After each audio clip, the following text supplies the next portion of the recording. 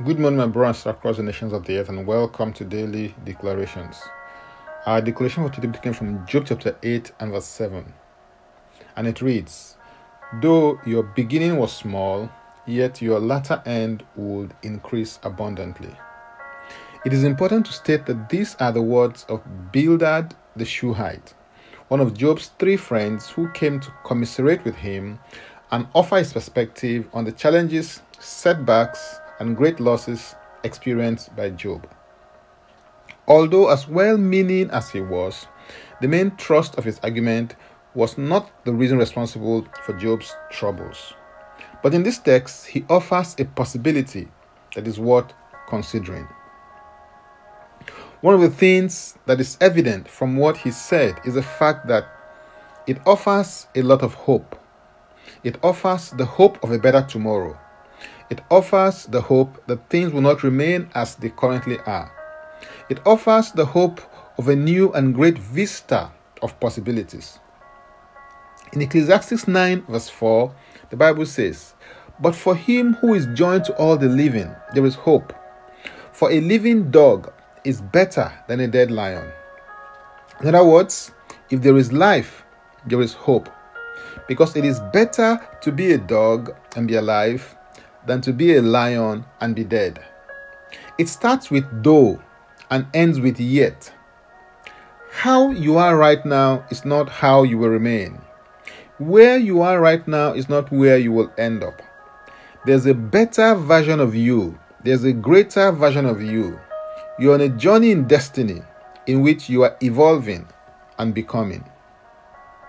In a sense, it can be said that everyone was once small or started small.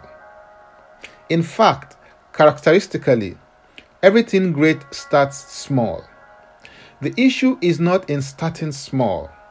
The real issue is in remaining small when you should have outgrown that stage, phase, level, or season. The writer of the book of Hebrews said in Hebrews 5 and verse 12, "For though by this time you ought to be teachers, you need someone to teach you again the first principles of oracles of God, and you have come to need milk and not solid food." A great ending is not automatic. It is the result of knowing, following, and applying sound principles in your life. The good thing about principles is that they are no respecter of persons.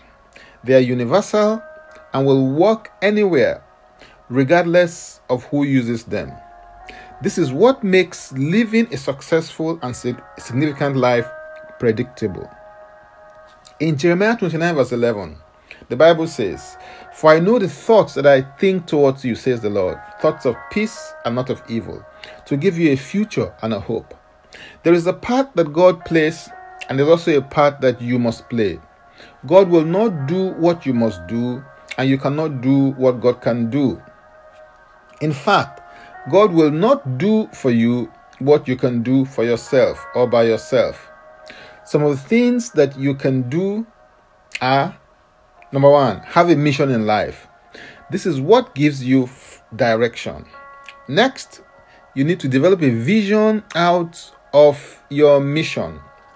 This is what you see as a result of what you want to do with your life and in your life.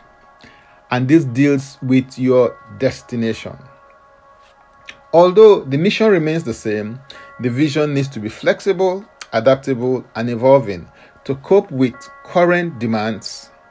You need to develop a strategy as to how to bring the vision to pass.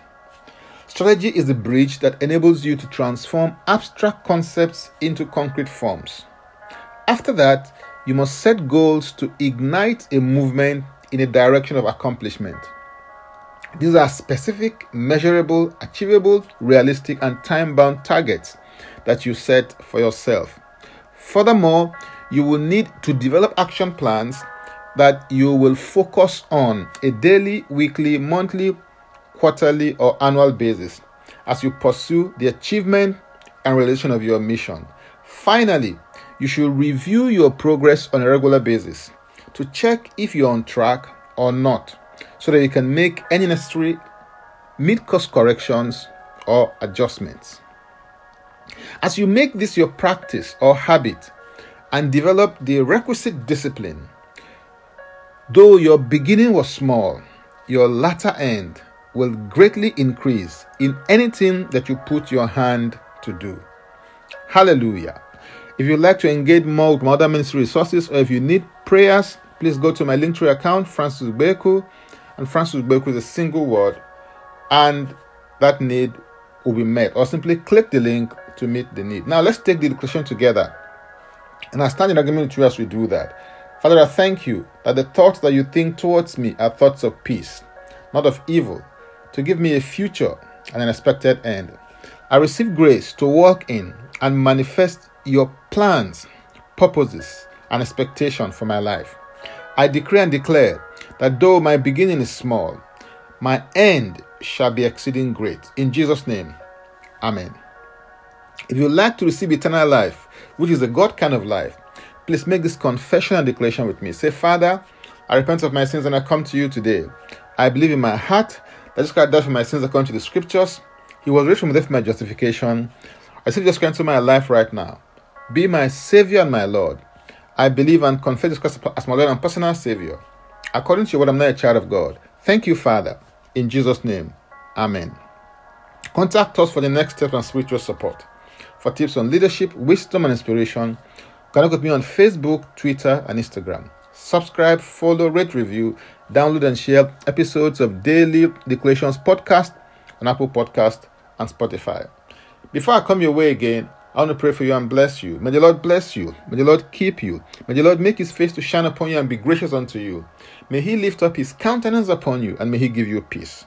In Jesus' name, amen. I am Francis Ubeku. Bye for now and God bless. Jesus Christ is Lord.